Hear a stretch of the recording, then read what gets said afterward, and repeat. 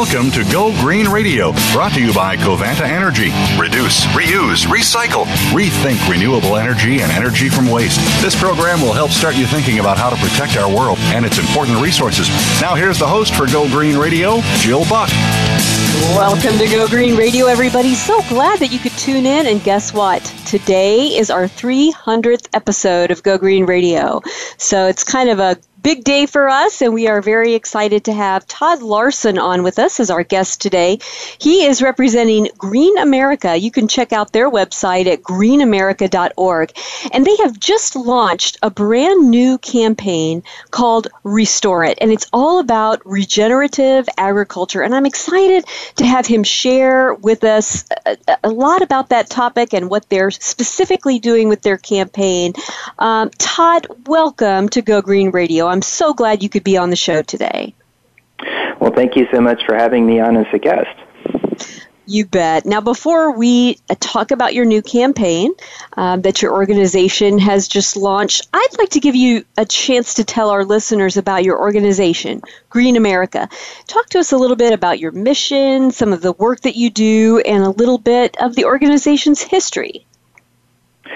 Sure. Well, Green America is a 30-year-old organization, and we work to create a green economy in the United States and around the world. So what we mean by that is that we use the voices of consumers, businesses, and investors to create an economy that actually works for both people and the planet. And it's important for us that we always work to promote both environmental sustainability and social justice at the same time. So practically speaking, what that means for us is that we reach out directly, for example, to consumers, and we give them tips and strategies to green their lives, to green their homes, and to green their purchasing as well. And then we also work with consumers to use their voices to try and convince large corporations that they should green their practices and offer healthier, safer products, reduce their energy consumption, and just create a greener world through their supply chains as well. And we also support the smallest green businesses out there, the innovators. We have a business network with over 2,500 small businesses nationwide that are leaders in producing products that benefit workers, that benefit the environment, and are good for consumers. And we encourage people to support those small businesses that are out there. And we also work with large corporations directly and try to help them green their supply chains and create more social justice within their supply chains. And what's exciting for us is that our work is not dependent on what's going on in Washington, D.C., because we're working directly with economic actors to produce a green economy no matter what goes on in the nation's capital. I love that. And I love the integration of the idea of the power of the purse, that consumers can move the needle. And if they prefer a product or a business practice and they put their purchasing power to work, they can create change. And I love that. I think that's fantastic. Now, let's dive into discussing the Restore It campaign that you just launched. I think that it is entirely possible that many people don't know that there's even a problem with our soil. And I'd love for you to talk to us about what's going on with the Earth's soil and why this is a huge concern for all of us.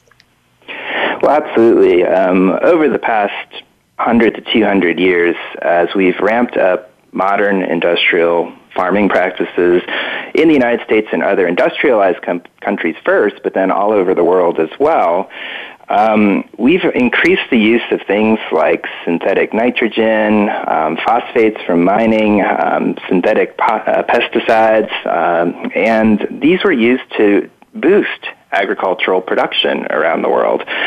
And the way you do that is you actually plant monocultures. So you plant giant fields only of corn or giant fields of soy, particularly in the United States. Acres upon acres, hundreds of acres of just one crop. And then you use these inputs that don't come from nature, that actually come from industrial processes, and you put those into the soil, and then you use a ton of water as well. And that's how we practice modern farming, actually, in the United States and increasingly around the world. So you're not actually using soil in its real capacity. It's not living soil. What you're doing is converting it into dirt, literally just dirt that holds up plants and takes in inputs. And as a result, a third of our soil worldwide that's meant to be used for farming is now seriously degraded. And the UN is finding that within the next 60 years, we could literally degrade all of our farming soil around the world. And that's a huge crisis. So the system we have right now, it did increase yields in the short term, but obviously it's at a huge cost. And not only are we degrading the soil, but these modern farming practices are actually releasing carbon into the atmosphere.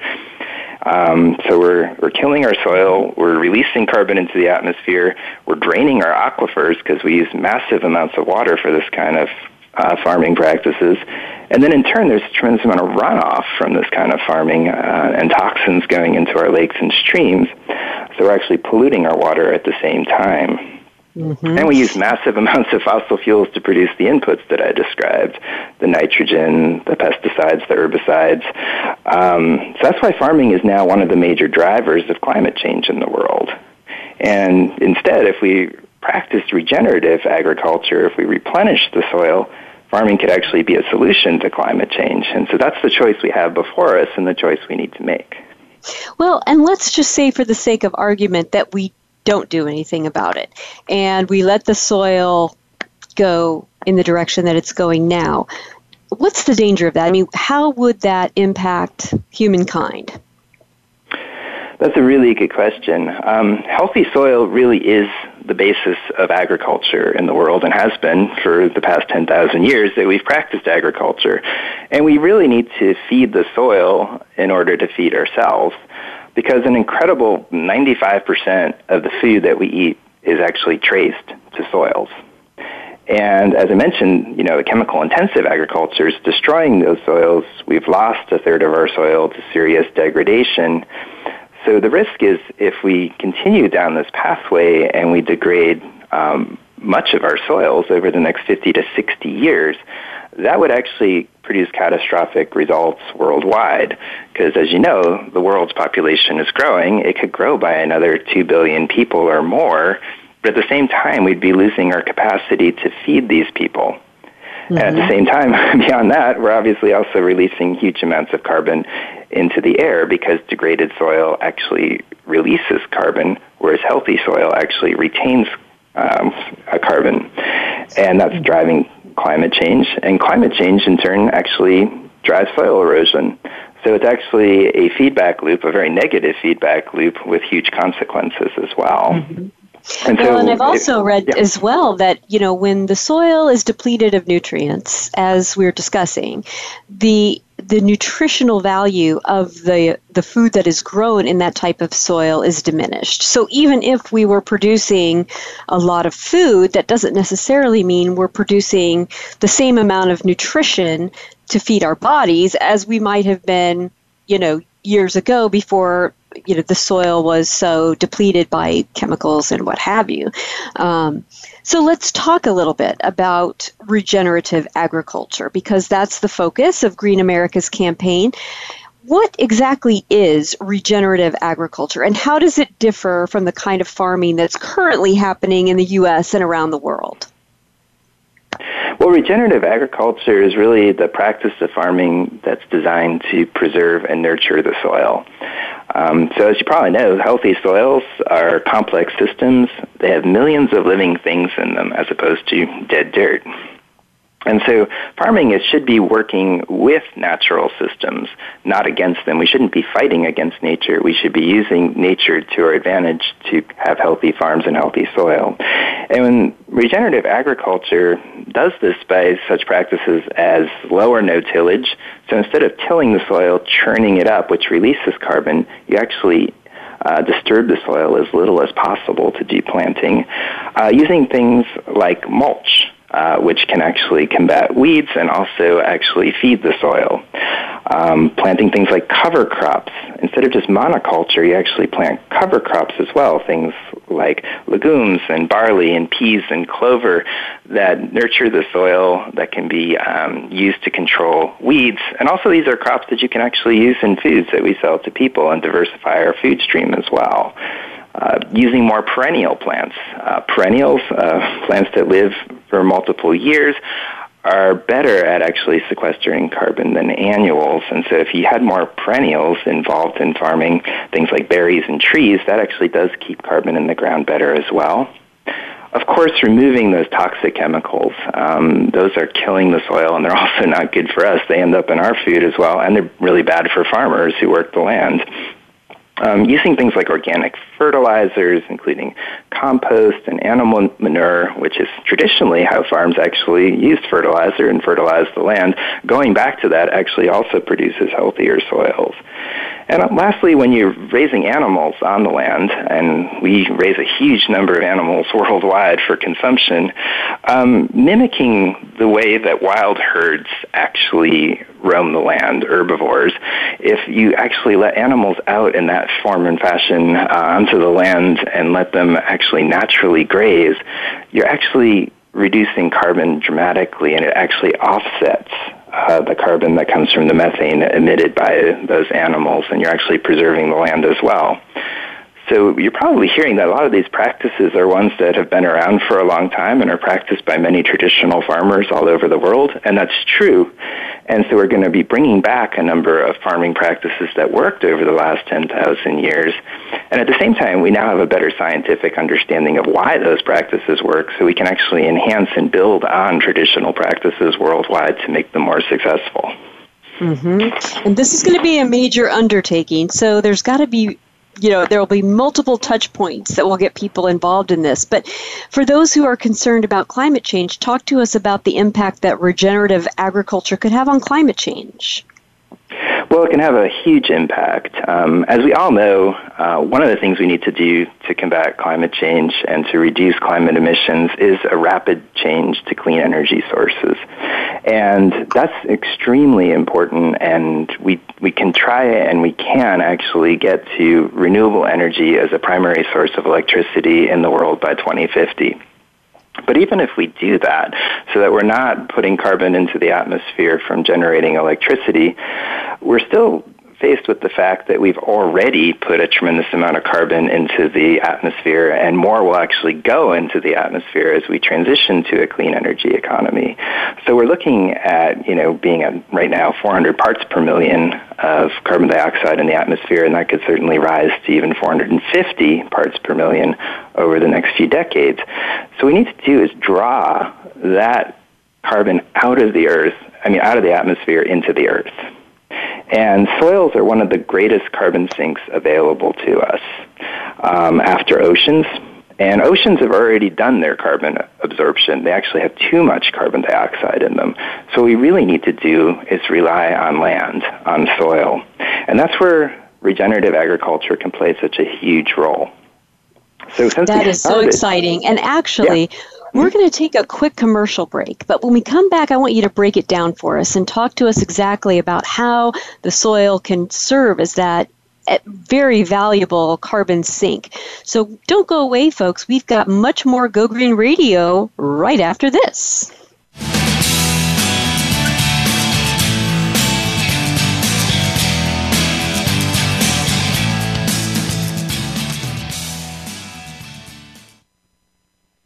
News, opinion,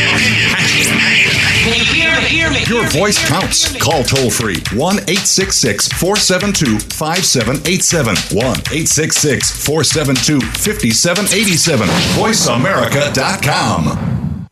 Take a wild guess. How much garbage generated in the United States today is converted into energy? Is it 26%, 43%, or 14%? Working here and around the world to produce a reliable supply of clean, green energy, Covanta Energy works with communities to turn household trash into energy. Oh yeah, that question I asked earlier? Today, only 14% of U.S. garbage is converted to energy. Just 14%. Covanta alone processes half of that municipal solid waste into renewable energy for a cleaner world. For more information about Covanta Energy, visit us today at www.covantaenergy.com. Conservation starts with us. Learn about environmental concerns each week when you tune in to Our Wild World with host Ellie Weiss. Our show centers on Africa each week and what's being done to save our wildlife, ecology, and ourselves. However, we'll also discuss what's going on closer to home. And most importantly, we'll let you know what can be done in our own backyards by featuring guest experts and featuring your questions and answers. Listen every Monday morning at 8 a.m. Pacific Time, 11 a.m. Eastern Time on the Voice America Variety Channel. The Internet's #1 talk station. #1 talk station. VoiceAmerica.com.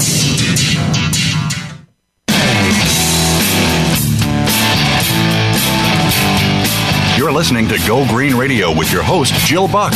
Jill would love to hear your comments or questions on today's show, so call us toll-free at 1-866-472-5788. That's 1-866-472-5788. Write to us, too. Save some trees and send us an email to gogreenradio@gmail.com. That's gogreenradio@gmail.com. Now back to Go Green Radio with your host, Jill Buck. Welcome back to Go Green Radio. So glad that you could all join us. And if you've just tuned in, let me catch you up. Our guest today is Todd Larson. He's the Executive Co-Director for Consumer and Corporate Engagement for an organization called Green America. And you can check out their website by opening up a new tab in your web browser. Keep listening to us on voiceamerica.com in this web browser, but you can open up a new tab and go to www.greenamerica.org. And just before the break, we were talking about the impact that regenerative agriculture could have on climate change. And Todd was explaining to us what an amazing carbon sink the soil could be if we take good care of it. So, Todd, I want to let you finish what you were describing before we went to commercial break. Absolutely. So as we were saying, the soil is an amazing way to draw carbon out of the atmosphere back into the soil where it belongs. And since we started industrial agriculture, due to clearing the lands and modern agricultural practices, we've actually released 136 gigatons of carbon out of the soil. That's a huge amount. So when you look at what we need to do to reabsorb carbon and mitigate the impacts of climate change, if we're talking about trying to reduce climate change by 50 parts per million, for example, we need to draw down 106 gigatons of carbon dioxide out of the atmosphere.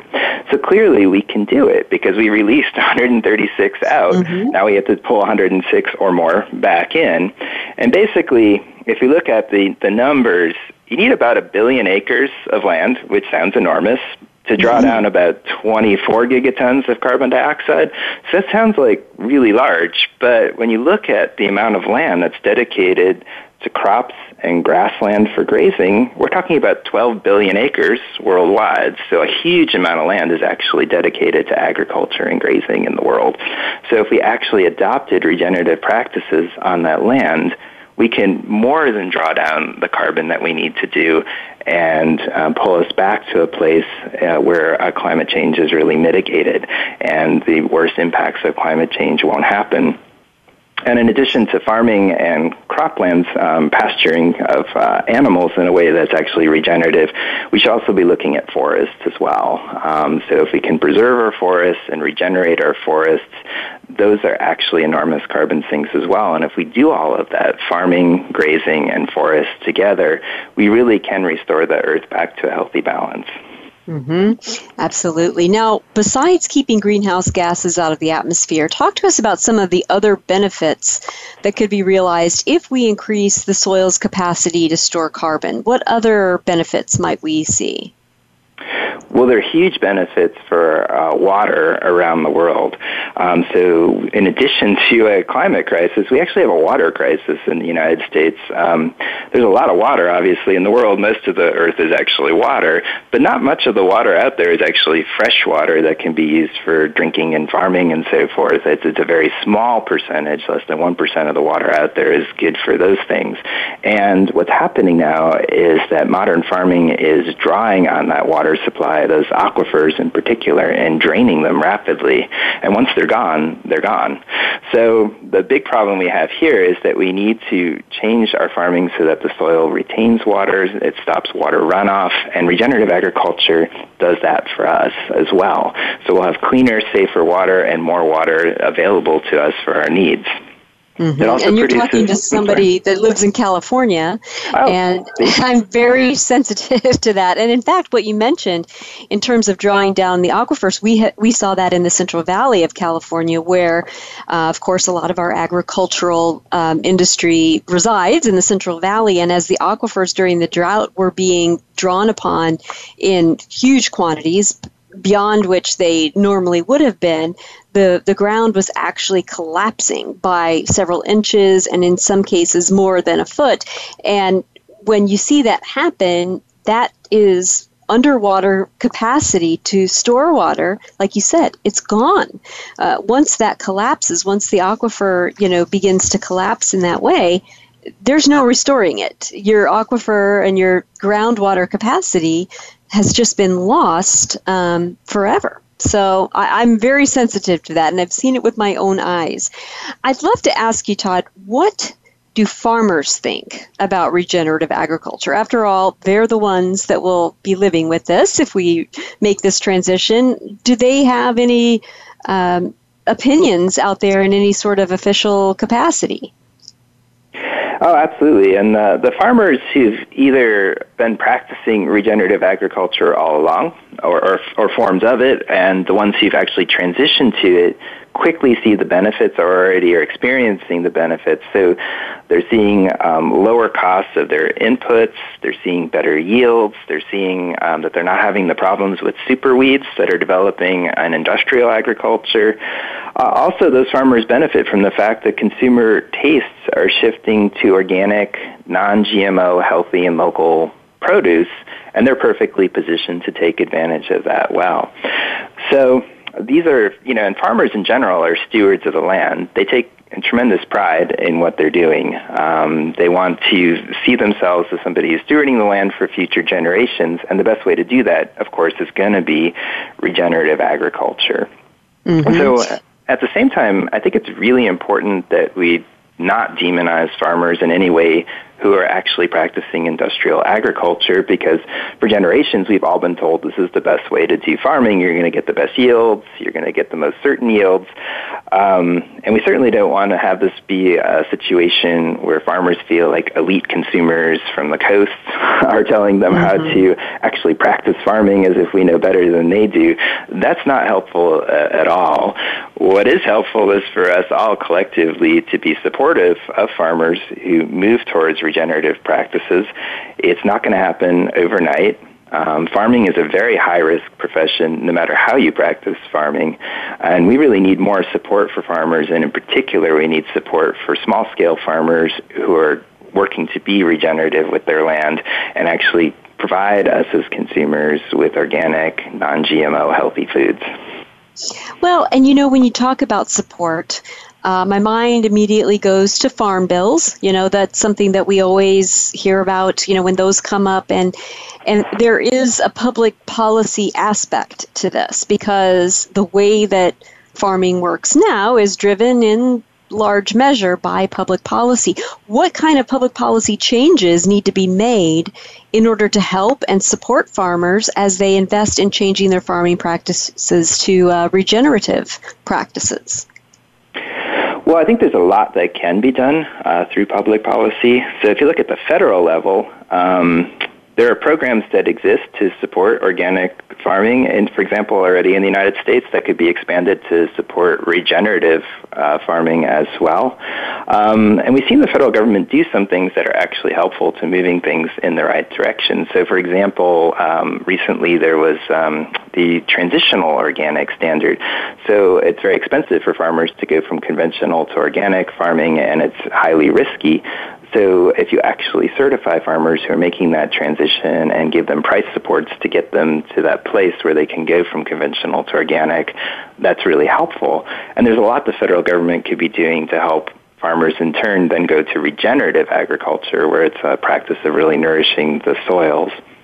So, for example, one thing we could do is just look at the crop insurance program in the United States. Right now, crop insurance is out there. It's an important thing. It protects farmers from severe weather or bad years of production, but it doesn't take into account things like soil quality. So if we actually factored soil quality into crop insurance and, rewarded farmers for actually preserving the soil, which is a way to mitigate loss in the future, that would, open the door for better conservation outcomes collectively for all of us. And right now, also, crop insurance doesn't support using cover crops. And so that's really a big problem, is that we need to change the way we insure farmers so that they're actually encouraged to do things like plant cover crops to regenerate the soil as well. And then it's not just the federal government. Of course, state and local governments can do these things as well and are often bigger innovators about supporting farmers than the federal government. So at the state and local level, there can be a lot of support for moving to regenerative agriculture. And then, like at Green America, we always say we can't wait for the government always. So it's important for us to also, as consumers, use our voices to say we support regenerative agriculture. And consumers have really driven a lot of changes in the food movement over the last decade in terms of increases in organic practices, non-GMO, local foods. That's largely driven by consumers and their preferences. So again, we can show a preference for regenerative agriculture, and companies that meet that preference get rewarded. Well, and that's a great question, because your campaign is aimed at consumers. How can consumers play a role in the regenerative ag movement? I mean, how would we know that we're spending our dollars and, lending our support to that movement? Yeah, that's a really good question, because not many things right now, you don't go to the grocery store and see something labeled, this is, a certified regenerative product. So this is very similar to where organics were in the past, I've also worked in the fair trade movement. This is very similar to that too, where we're at the birth of something that's very important. And so the role that consumers can play here is direct support for local farmers that are practicing regenerative agriculture, and there are many of them, and through things like CSAs, consumer-supported agriculture, where you purchase a share in the farmer's crops over the year and get regular deliveries each week, or through farmers markets, you can directly do that. You can support biodynamic foods that are already grown, and those have the Demeter certification, so you can look for that. Biodynamic and regenerative agriculture overlap in a lot of important ways, and so that's very good to support biodynamic foods that are already out there. At farmers markets, at your local grocery stores, you can encourage them to stock foods that are actually grown with regenerative practices. You can do work in your local communities to educate people about the importance of this issue. And we're going to be encouraging people to actually do climate gardening themselves. So you can actually grow in your backyard or in community gardens, gardens that actually practice regenerative practices, and that way you can educate your community, you can educate kids, and have a real hands-on experience of this is why this is so important. And those kind of experiences really get people on board and energize them to ask for this in their food system. I love it. We're going to take a quick commercial break, but we have so much more to talk about with Todd Larson, so don't go away, folks. There's more Go Green Radio right after this.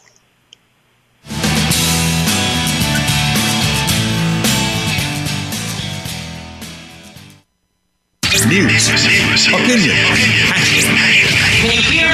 your voice counts. Call toll-free 1-866-472-5787. 1-866-472-5787. VoiceAmerica.com. Take a wild guess. How much garbage generated in the United States today is converted into energy? Is it 26%, 43%, or 14%? Working here and around the world to produce a reliable supply of clean, green energy, Covanta Energy works with communities to turn household trash into energy. Oh yeah, that question I asked earlier? Today, only 14% of U.S. garbage is converted to energy. Just 14%. Covanta alone processes half of that municipal solid waste into renewable energy for a cleaner world. For more information about Covanta Energy, visit us today at www.covantaenergy.com. Stimulating talk. Gets those synapses in the brain firing really fast. All the time. The #1 Internet talk station where your opinion counts. VoiceAmerica.com.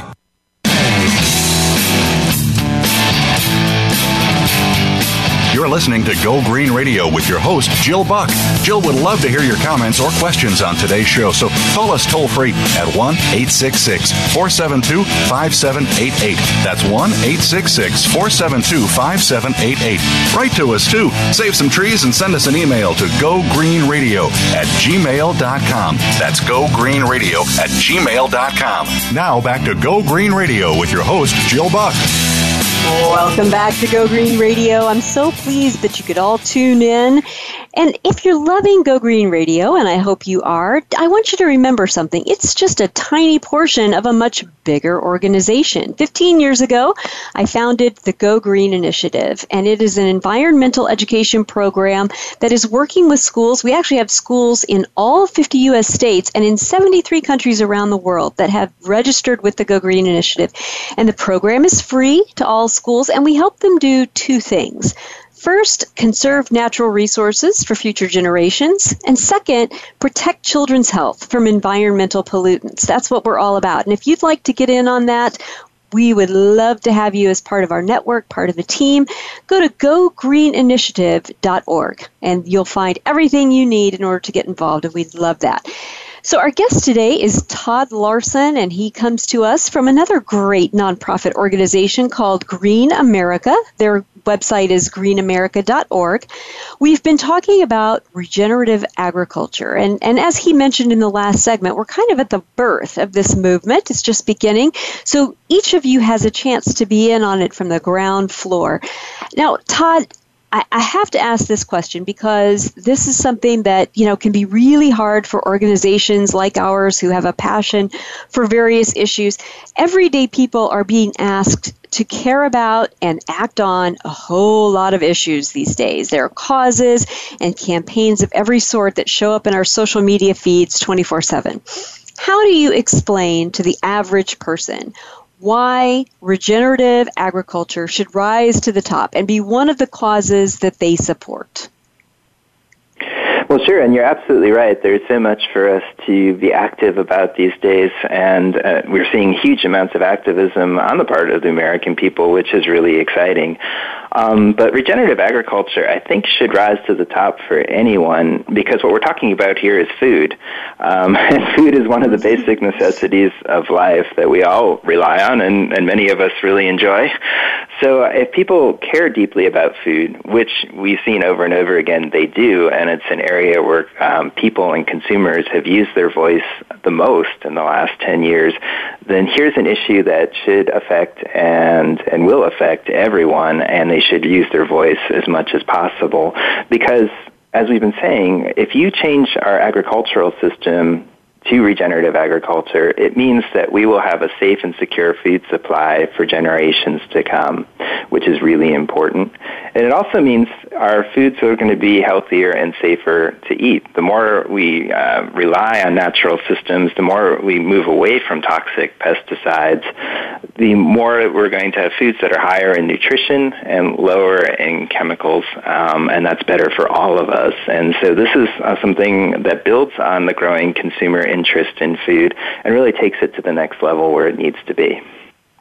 I love it. And, when I was a kid, a lot of the things that we were fed, I'm not sure how much food was actually in our food. I mean, there was so much processed stuff, and quick, easy meals were the rage. That was the modern way to be in the kitchen. And I am so excited to see this food revolution going on where people are much more concerned, much more aware of what they're putting on the table, and I love it. Now, at first blush, Todd, it might seem like trying to revolutionize something as big as the agricultural industry is an almost impossibly lofty goal, but your organization has a long list of really substantive victories within the food industry, and I'd love to give you time to share 2 or 3 of the issues that Green America has worked on, and they have actually resulted in big shifts in industry practices.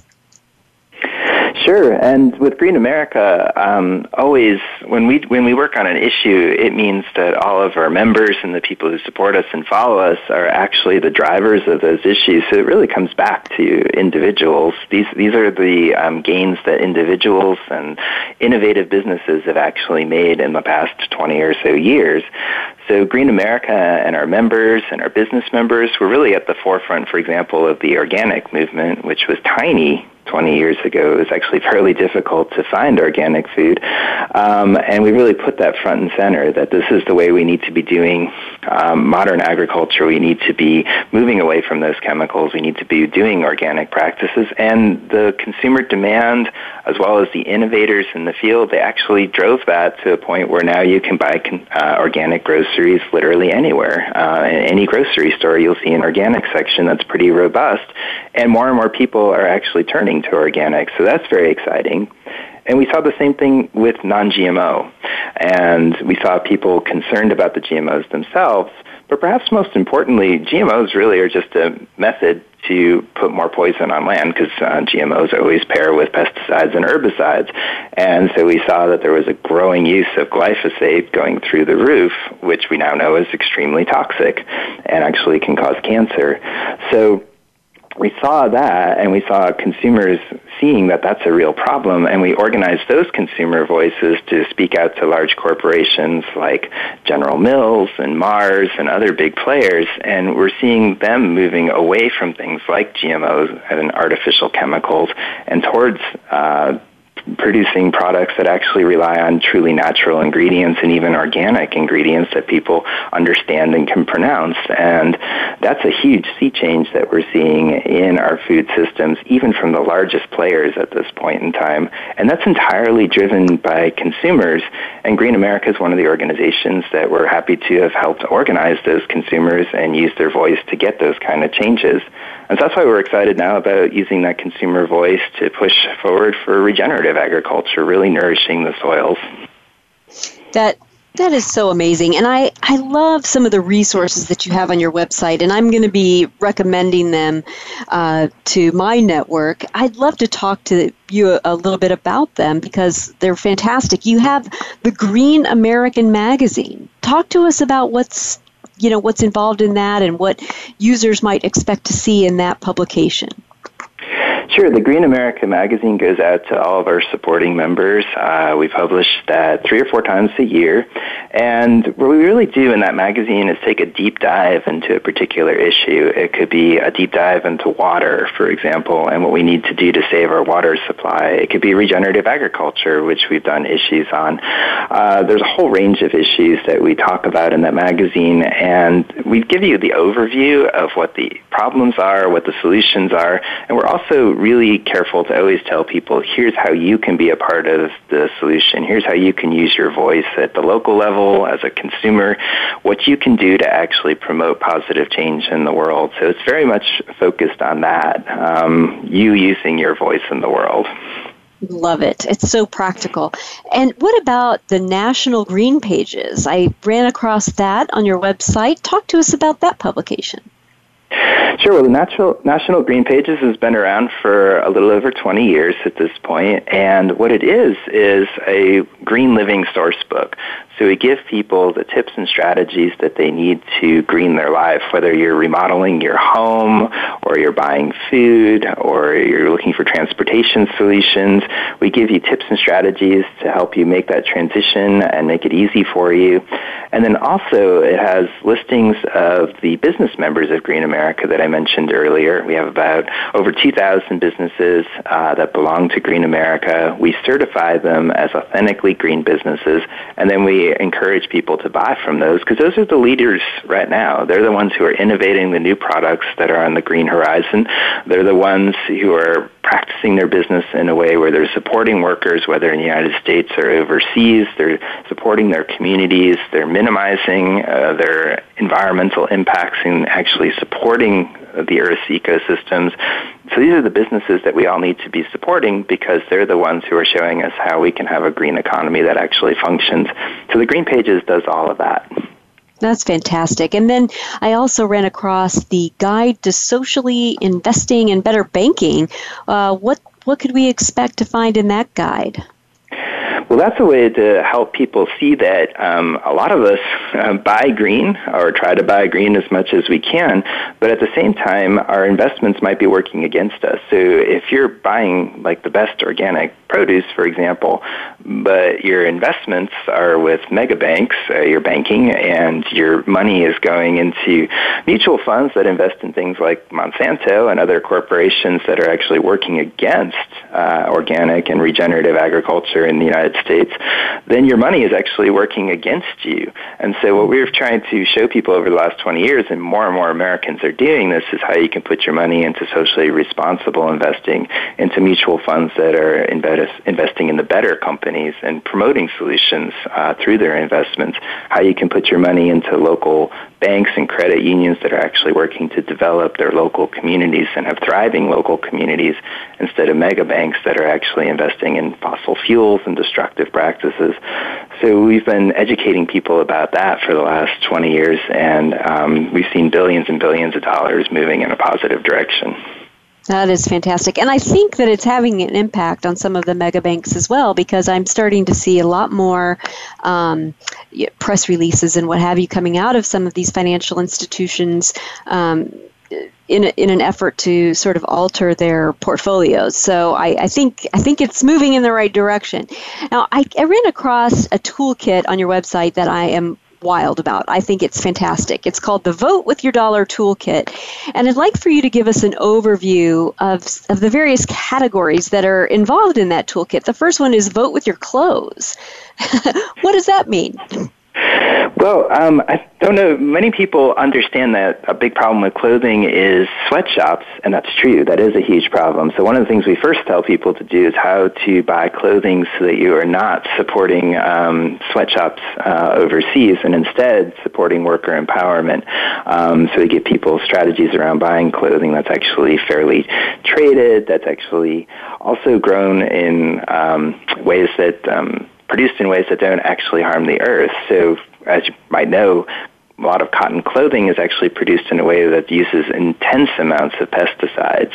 And so we warn people about that and how you can buy things like organic cotton clothing, GOTS-certified clothing, and also used clothing. I mean, obviously, used clothing is one of the best ways that you can reduce your impacts because it's already been purchased by someone else and used by someone else, so you're not actually contributing to all of the impacts on the earth or any of the labor conditions when you buy used.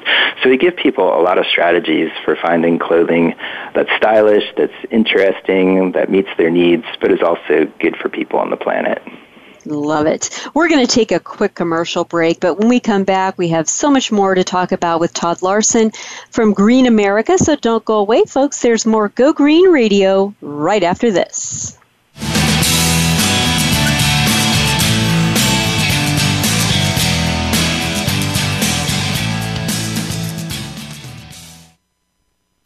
Streaming live, the leader in Internet Talk Radio, VoiceAmerica.com. Take a wild guess. How much garbage generated in the United States today is converted into energy? Is it 26%, 43%, or 14%? Working here and around the world to produce a reliable supply of clean, green energy, Covanta Energy works with communities to turn household trash into energy. Oh yeah, that question I asked earlier? Today, only 14% of U.S. garbage is converted to energy. Just 14%. Covanta alone processes half of that municipal solid waste into renewable energy for a cleaner world. For more information about Covanta Energy, visit us today at www.covantaenergy.com. Conservation starts with us. Learn about environmental concerns each week when you tune in to Our Wild World with host Ellie Weiss. Our show centers on Africa each week and what's being done to save our wildlife, ecology, and ourselves. However, we'll also discuss what's going on closer to home. And most importantly, we'll let you know what can be done in our own backyards by featuring guest experts and featuring your questions and answers. Listen every Monday morning at 8 a.m. Pacific Time, 11 a.m. Eastern Time on the Voice America Variety Channel. Streaming live, the leader in Internet Talk Radio, VoiceAmerica.com.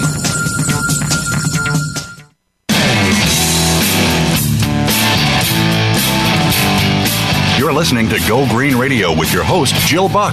Jill would love to hear your comments or questions on today's show, so call us toll-free at 1-866-472-5788. That's 1-866-472-5788. Write to us, too. Save some trees and send us an email to gogreenradio@gmail.com. That's gogreenradio@gmail.com. Now back to Go Green Radio with your host, Jill Buck. Welcome back to Go Green Radio. So glad that you could all join us. In case you are just joining us, our guest today is Todd Larson from Green America.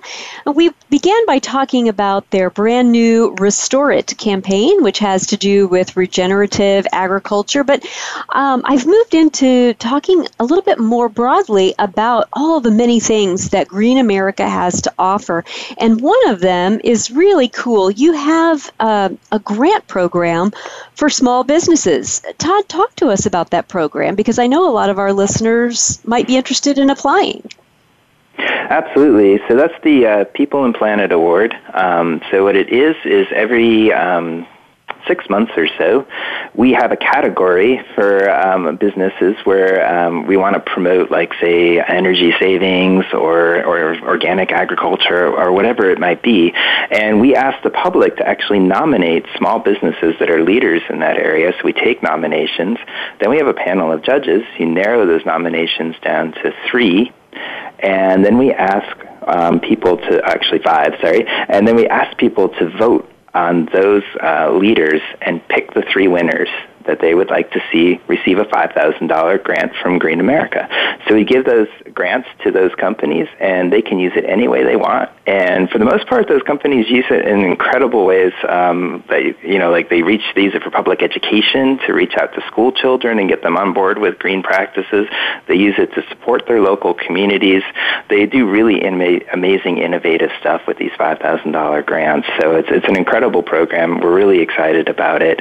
And so when people see it from us as members, if you sign up to our email list, for example, you'll regularly see us calling for nominations and asking people to vote. And it's a really great program that gets people involved in voting for the best green businesses and giving them an award.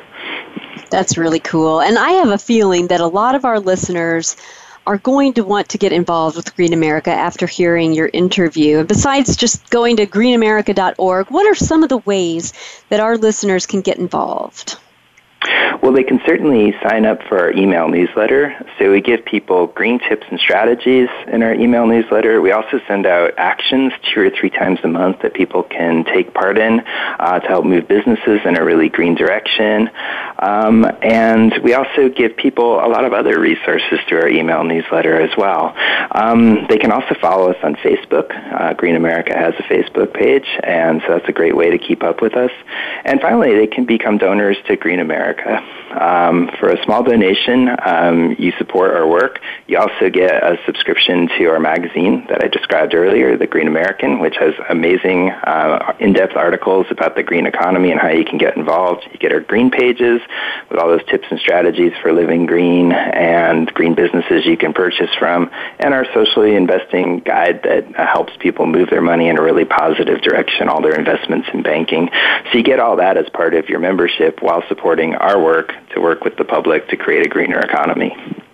Love it.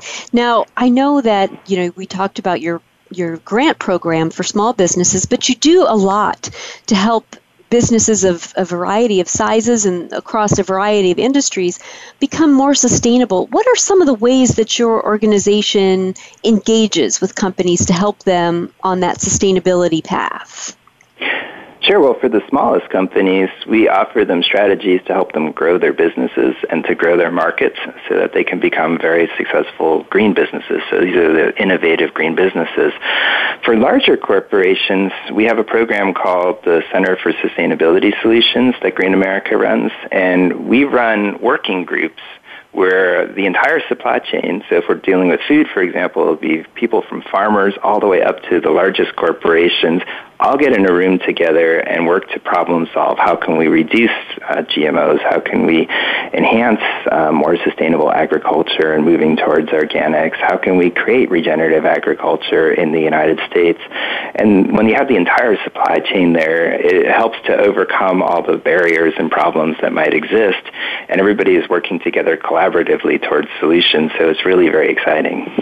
Mm-hmm. That is such a great way of doing it, and it seems so logical, get everybody in the same room at the same time, and yet I'm surprised at how that strategy eludes a lot of companies as they're trying to work through their supply chain issues to make them more sustainable.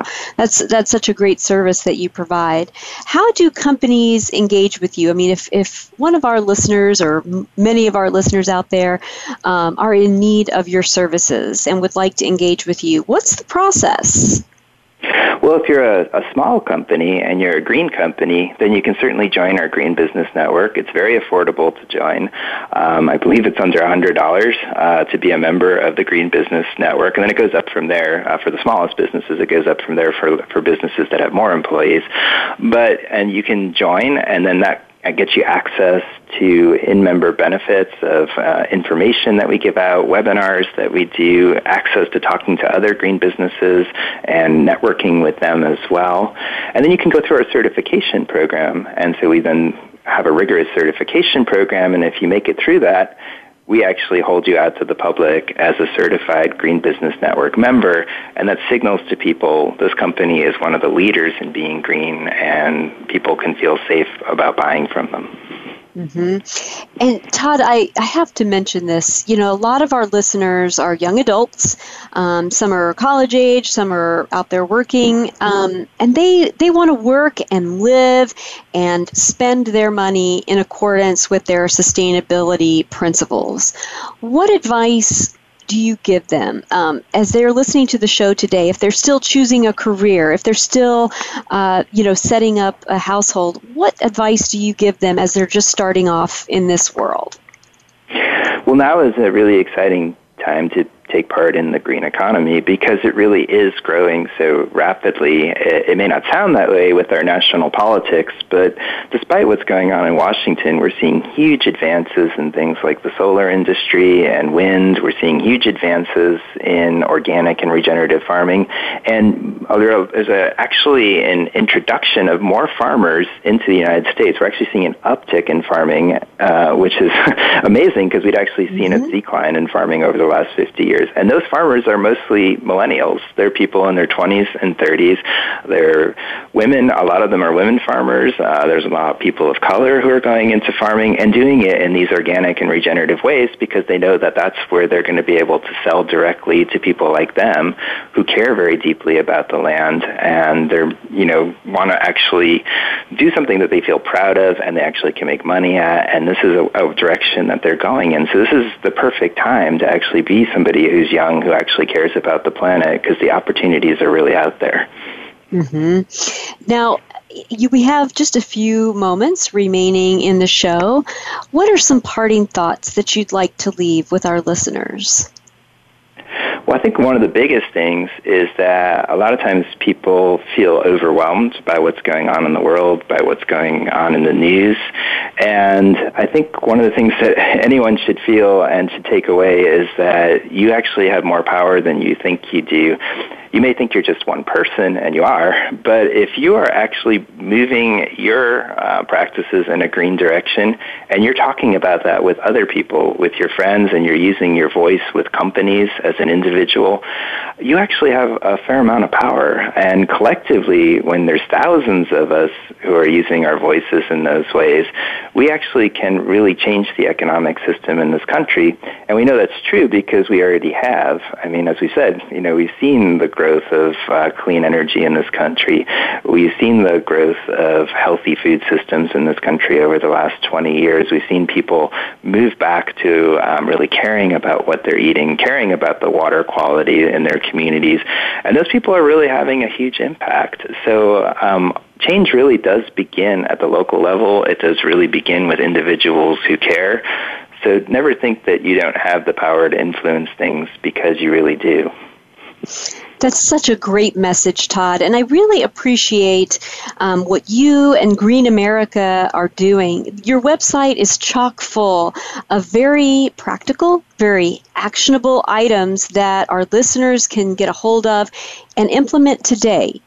Sometimes we get the idea that, it's just too much. Like you said, it can feel overwhelming, but the way that your website is organized and the way that your resources are organized, it's very doable. And I just want to thank you so much for the work that you're doing, and I want to thank you for being on the show today for our 300th episode.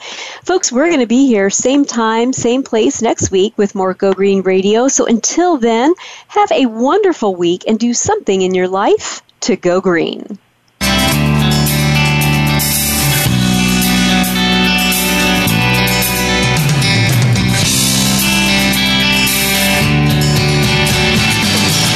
Did you get some terrific ideas from today's show? Please join us for more next Friday at 9 a.m. Pacific Time, noon Eastern Time. It's Go Green Radio with Jill Buck here on Voice America. Go Green Radio is proudly sponsored by Covanta Energy, a leader in providing renewable energy solutions for a cleaner world. Visit www.covantaenergy.com for more information. We'll see you here next week.